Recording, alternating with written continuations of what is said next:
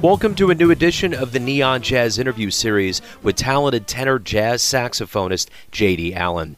He grew up in music-rich Detroit, Michigan, and is on the heels of releasing his 2016 album called Americana. He is a big fan of both Branford Marsalis and Sonny Rollins, and he's rubbed shoulders with both of them. He has great stories about them.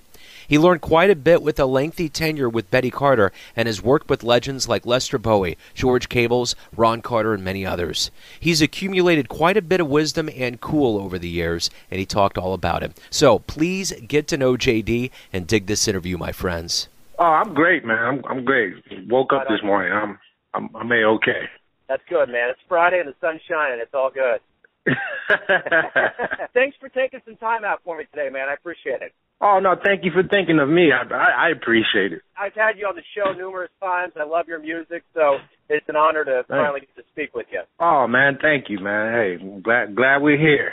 Yeah, absolutely. So I'm going to go ahead and kick things off here, and I just want to get a verbal snapshot of what's been going on with you with activity. You know, as you said, we have a new record came out on the 20th. We're working that song. We were still kind of in the graffiti stage, which was the previous album. Start playing more material from the current album. So I mean that's basically it. We do our shows, and it's as simple as that. Yeah.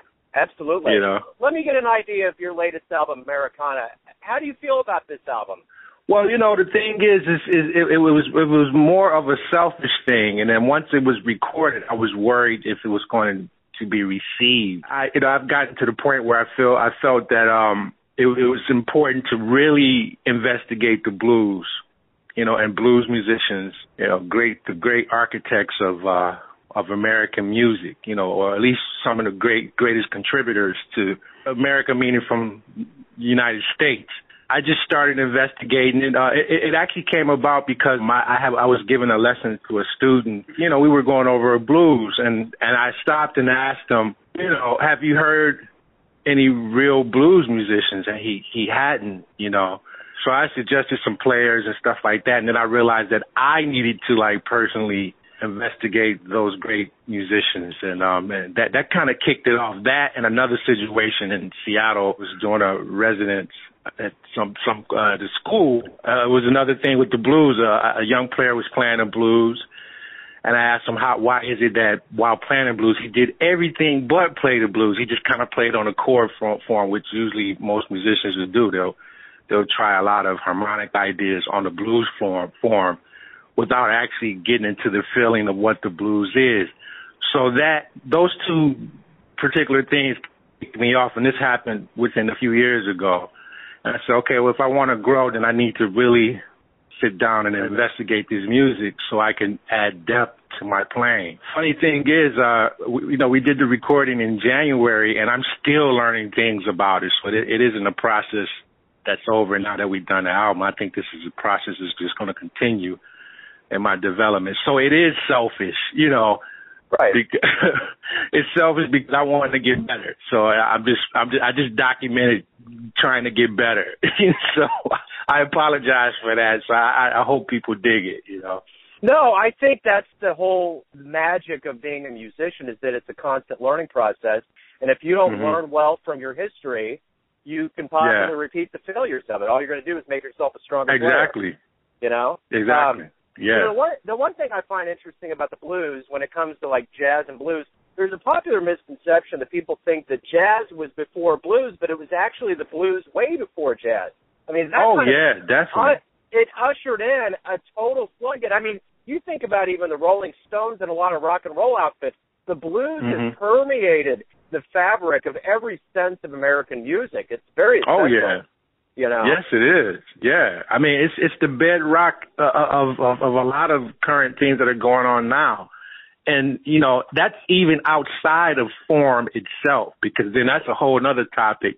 What is the blues form? And when you go back and you listen to guys like Lightning Hopkins play, or even older musicians, the idea of the 12-bar form comes into question, which it seems that rock has definitely adopted. well, early rock and roll definitely adopted. Early R&B adopted the Robert Johnson famous 12-bar form, you know. Hence, they call him like the father of rock and roll. The feeling and the music itself is just it's the future and it's the past all at the same time. Because you find the blues, you know, when you go past the blues, you get into the church, the gospel, and then you get into the slaves singing the field songs and stuff like that, which is a part of American culture. And that's the beauty of it, man. You know, people can take that feeling and make it their own, but it's just the bedrock. And I felt if I wanted to get better, man, I need to investigate that. I need to listen to the blues as much as I listen to today's music and jazz, you know, with that same kind of, you know, studious thing that a jazz musician usually has, you know, where he has to listen and study. I'm trying to study blues in that same manner.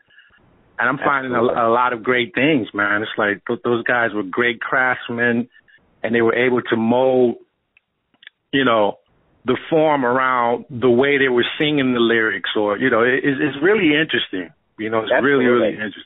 Speaking of bedrock and deep music history, you come from the Motor City. And, oh, yeah. and I want to know, what was it about your childhood in Detroit that led you to really love music and more specifically jazz? I started out actually singing. My mother was a singer, and she had me, and she stopped singing, and so I had a couple of younger siblings, and we used to get together and rehearse and sing. But I couldn't sing, man, not well enough to take it on as a career. So my mom would always hit me on the mouth, man, because I was singing flat or something like that, or I wasn't keeping the beat, as she would say. So I just decided to take up an instrument. And, you know, I got into a really cool program. I had a teacher I started at 9, but then I got serious about it around 12. And I switched to saxophone. And fortunately enough, I met a younger player. I don't know if you know a drummer by the name of Ali Jackson, currently plays with Wynton Marsalis. We kind of grew up together. And it was like a young child band. And I was lucky enough for them to let me hang out with. The coolest thing to do. If either you were in a band or you played sports, I just chose, or it picked me. You know, it was a good way to stay out of trouble. It was a good way to meet friends. I was really shy, you know, so if you play music and you run into, as you would know, you run into another musician, you automatically have something in common. So I was making friends like that, and I just stuck with it, you know, it's what I could do, you know, so I do it. Yeah. Absolutely. Was there an album as a kid that really kind of blew your doors down? Wow. Well, I will say this. The first thing that got me was I saw a special on Louis Armstrong. So, and this is like in the 4th grade. And I wanted to play the trumpet, man, but a friend of mine at the time, I can't remember his name, we were running. It was 2 instruments. It was a clarinet and there was a trumpet, and we were running to get it after school, and he was bigger than me. He beat me, so he got the trumpet, so I ended up with the clarinet. So I stuck with that. But what really got me, honestly, was I saw G-Man, Sonny Rollins. Oh, yeah, absolutely. I saw that when it came out, man, on PBS. That knocked me out when I saw that documentary. G-Man, that made me like, oh, wow, you know, okay. Then I wanted to switch to saxophone. So a few years later, I got a hold of a saxophone. But I remember seeing Mr. Rollins in that documentary, and it just blew my mind. You know, when he broke his heel, he was on his back, and it was just like, wow, you know. Yeah, absolutely. So I think that kind of put me in, you know, I was like, wow, I was interested. It woke me up. I got to say G-Man was the one for me. I used to stand in front of the mirror, man, when I was a kid. And I would put G-Man on and pretend I was Sonny. And then I would put Branford Marsalis on. When I got hit to him, I would pretend I was Branford and stuff. I had this whole crazy thing. You know, I was like, those are my 2 guys, you know. That's awesome. Yeah, that was my thing. When you were growing up, did you always know that it was going to be music? Did the music bug bite you and you were like, this is how I'm going to live my life? I think I decided to do it when I was, you know, about 9, but around 12 or 13, I said, yeah, this is what I'm going to do. Yeah, that was it, man. I was being it. I was it. I didn't have to wait fortunately enough, they didn't have the internet and video games. You can run into people who had like interests and you can hang out with them. So we were actually doing it. By the time me and Ali Jackson got together, I was probably like 15, 14. We were gigging. We were making the gigs. That was our summer job. We would do gigs. So yeah, I've always done this, man. I was it. At 13, 14 years old, I was a musician. Now I wasn't pretty good and none. I had a lot of work to do, but I was it for all intents and purposes. That's my thing to the youth. I've noticed that it seems like people want to wait to become something, but you can be it right away. You don't have to go to school. I mean, you got to go to school, or it's good to go to school, but all this, the Google's available, internet, you could be what you want to be now, and I think that's what we were doing. And we're still playing music. I know I am. So you've been around a lot of great people. Betty Carter, when you went to New York, you were around Lester Bowie, George Cables, Ron Carter. So you've kind of been around a lot of big shots for years. What did you absorb from being around that caliber of a performer and those with that kind of clout? I observed that I didn't know anything. I mean, I didn't know anything about anything. I mean, to this day, I couldn't figure out how I even got there. I mean, because on paper, it looks unreal, Yeah, I didn't know anything. I realized that, there was this whole history that I heard a little bit about, but when you're around those type of people, you're seeing it walking around, you're having a conversation with history. Yeah. And I just realized I had a long way to go, and I still do. And the great thing about it, man, today I realize I don't know anything now, and I think that's great. The cup is always half full. There's always something to learn. And that's what I learned from that, because those people that you mentioned, man, they were still learning. They were still into checking things out, obviously because they were having younger people around them, and they were interested in, especially Betty Carter, they were interested in what the young people were doing and learning how to explore ourselves, But I realized I didn't know anything. I heard an earlier recording, fortunate enough, I think WBGO in New York, they put out a recording or they found a recording of my first recording with Betty Carter was a New Year's Eve broadcast. And it was so new that they called me John Allen. I wasn't J.D. Allen. And I listened back to it, man. I sounded awful, man. I don't know why I was there, but she had me up there with her and I was struggling, but it was a tough love and that generation, man, they kind of just told you the truth. If it wasn't happening, you would know right away. You're going to hear the truth, and then it's up to you to deal with it. And it took me a few years to deal with certain things and they knew I didn't know. I couldn't BS those people, man. They knew the real deal. Absolutely. So that was great. So, talking about your beginnings, I'm always fascinated with this new digital revolution that we're in right now. You're on the Savant record label right now, but when you began in the beginnings, do you like the way you're doing what you're doing with recordings and how you're living your music life now versus in the beginning with all the changes? I think now is a little better. Back then it was kind of a situation where the larger record companies, they would tell you the people that you had to have in recordings. They would tell you, you have to make the type of recording you have. And it was a little, the idea, especially coming to New York, was like, okay, you get a gig with somebody famous, and then the New York Times might do an article on you, and then you can get a record deal with Verve or Columbia, or I think Impulse was around then also. It came back, but it was a different Impulse.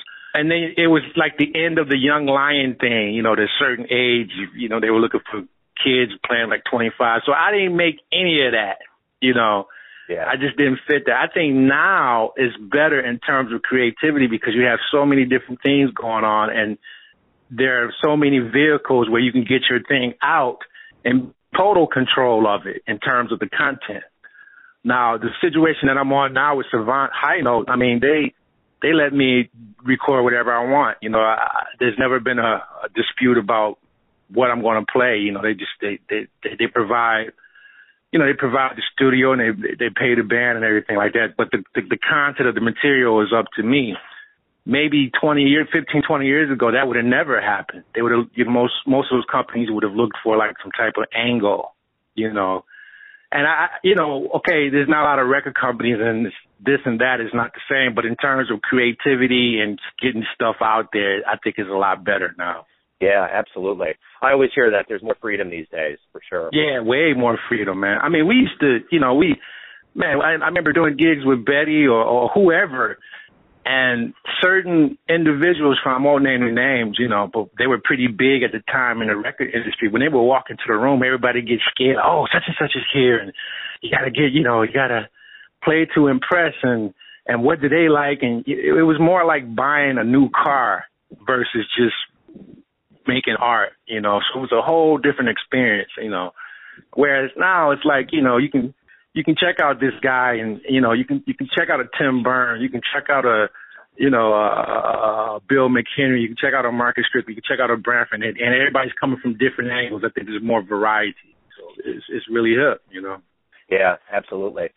So you've played around a lot of people, learned from a lot of great jazz folks. What advice have you gotten that sticks with you on a regular basis that you think, man, it just kind of comes into your head and it was a good teacher? I think the thing that really stuck with me, two things that I've never forgotten. I've been blessed to hear a lot of things, just simply because I was born in the 70s and a lot of the greats were still walking around on earth, thank God, so I was fortunate. But two things get me. One thing that Betty Carter would say, she said that if you take care of the music would take care of you. I'm sure you've heard that around, but that was the first time I heard it came out of her mouth. Yeah. And another thing was I was fortunate to do a week with David Murray's big band, and I remember doing a sound check. He said that this was great, and I use this model to this day. He said, I'm going to cuss a little bit, but he said, man, you got to play all your baddest shit in the first set because that's when all the critics come out. That's awesome. He said, man, knock them out on the first set. Then the second set, you can experiment and, try things. But that first set, that's when all the critics come out. So that got to be the one, Yeah, right on. That's so cool. Those two things always stuck with me, man, And to take care of the music, if you take care of the music will take care of you. It's now starting to resonate with me more than when I was 22, 23. It's just simply do the work and, as a result, the effect will be what your desire, Yeah. It took me 100 years to realize that, but I think she was right. Well, there's certain things you're not going to learn when you're young. I mean, when you're young, you got your ego and you think you got it all figured out, but you put a couple decades behind you, and then that wine starts tasting good, man. Yeah, right. Yeah, you got to live. There's certain things where it's like you just got to live. That's all you can do. Oh yeah, you just got to live. But boy, what a life to live. A lot of stuff that I wish I had just gotten, and I hate to use the word wish, but in this circumstance. In this instant, I wish I had just got it then when someone told me, You're a teacher now, so I want to ask you this. With all of this great advice and being around such great people, what's your teaching philosophy? My teaching philosophy is that everyone is a teacher. Nice.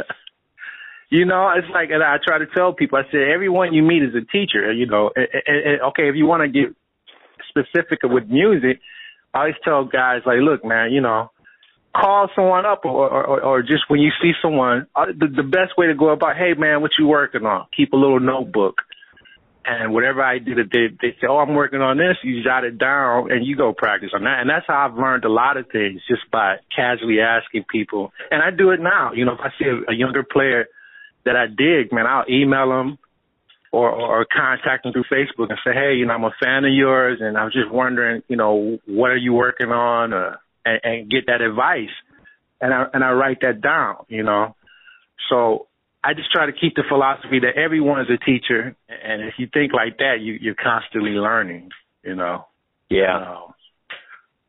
That's my thing, Right. And on. then the basics, like it's for just always constantly working on the basics, because if you have the basics down, then you can do anything, Absolutely, without a doubt. So. You've been around what the world would consider a lot of jazz heroes, but for you personally, who would you consider some of your jazz heroes? Oh, my jazz heroes? Wow. Fortunately enough, Both of them are still living. Sonny Rollins and Branford Marsalis. I think those are my top guys. You know, I check what they're doing, and I've been able to hang out with Branford quite a bit, and that's been a blessing. But those are my go-to. You know, sometimes I'll just put their recordings on and remember why I got into it or why I enjoy it so much. So, you know, my jazz heroes are still with us, thank God. Right on. So if you could get into that magic time machine and see a gig, who would you go see and where would you go? Wow. I think that, I mean, I would, of course, love to see Train, man. I mean, it would be so many gigs. I wouldn't want to get just one. Yeah. If it was like a genie, I would say, I would like to wish for 10 gigs to see. That's my wish, you know. Yeah. But definitely Train, and that would be great to have seen that classic band. Coleman Hawkins. Yeah. Absolutely. I always wanted to see Dexter Gordon, man. You know, I missed him, but he passed before I got to New York. So many, man. Everybody, man. You know, I would love to have seen Pablo Casals play. That would have been hell. Yeah. On the Bach cello suites, you know. It's too many to name. Maria Callas, that would have been really cool. Yeah, I know. It's hard to pick one, for sure. For sure. Let me broaden things out just a bit here and ask you, why do you love jazz? Why do I love jazz? Man, it's just a way of life, you know. It's not a genre for me. It's not a style, you know. And a good friend of mine, Eric Reeves, the bassist, coined this phrase that playing jazz is not a style or a genre. It's a way of life. Okay, so it's like, what's that term? Jazz is, I forget who did it, but they talk about, you know, you're dealing with a certain situation and you got this and that, and you have to take those situations that might not be ideal. I think the very nature of improvising attracted me to it, you know, just for making something out of nothing. And I think that's cool. I mean, it keeps you on your feet. So jazz is a way of life, man. This is jazz, you know, improvising an interview, you know, or improvising on a stage, or walking into a neighborhood that you don't quite know and trying to figure out how to be within that neighborhood, or a room of people you don't know, or a room of people you do know, you know. And I think we're blessed to always be, you know, the prerequisite for being a jazz musician is being creative and improvising. So that's jazz, but that translates into life also, you know. Absolutely. And that's what it is. Jazz is life. Yeah, I agree, man. Totally. Yeah. Let me ask, what's the nicest thing either a fellow musician or a fan has ever said to you? Whoa, said to me? Yeah. I don't know, man. I tend to not, I won't say I don't believe people.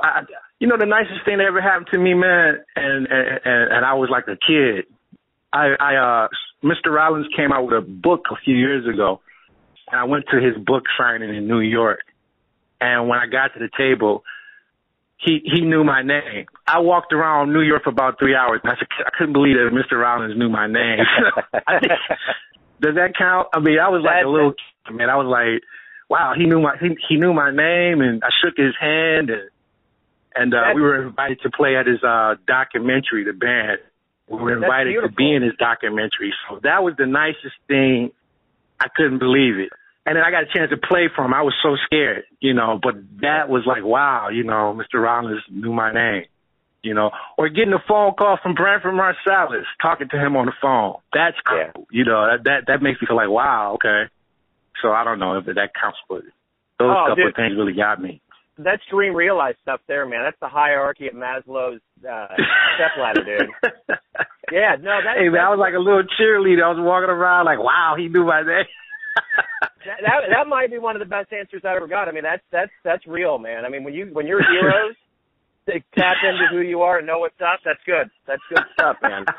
Like his name came out of my mouth. Wow, you know, we shared the airspace together. I was like, wow, you know. Yeah, that was cool. Man. That is cloud nine. Everyone has their version of J.D. Allen. Your fans do, your family do, your business associates, but who do you think you are? When you wake up and you live your life and you think about what makes you happy, who are you? That's a great question. That's probably the best question of 2016. You always get that one question that's like, that's the question. Yeah. Well, that's the question I ask. Who am I? You know, when I wake up, you know, lately I've just been trying to take 10 deep yoga breaths, you know, before I get out to bed, man, and deal with the world and that journey.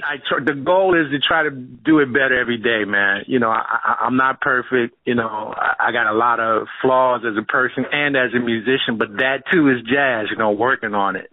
So, okay, who is J.D. Allen? J.D. Allen is a work in progress. That's what I would say. I'm a work in progress. That's great, man. That's great. That's perfect. And with that, I think that's a great way to kind of wrap everything up. JD, thank you for opening up. Thanks for your time. And certainly thanks for the music. Oh, man, thanks a lot. I really appreciate you thinking of me. And please keep up the good work, man. Thank you so much. I'm honored to have done this, man. Thanks for listening and tuning in to yet another Neon Jazz interview, where we give you a bit of insight into the finest players in New York, Kansas City, Detroit, and spots all over the world, giving fans all that jazz. And thanks to JD for his story, his cool, and all that music. If you want to hear more interviews, go to Famous Interviews with Joe Domino on the iTunes Store, or visit the neonjazz.blogspot.com for all things Neon Jazz. Until next time, enjoy the music, my friends.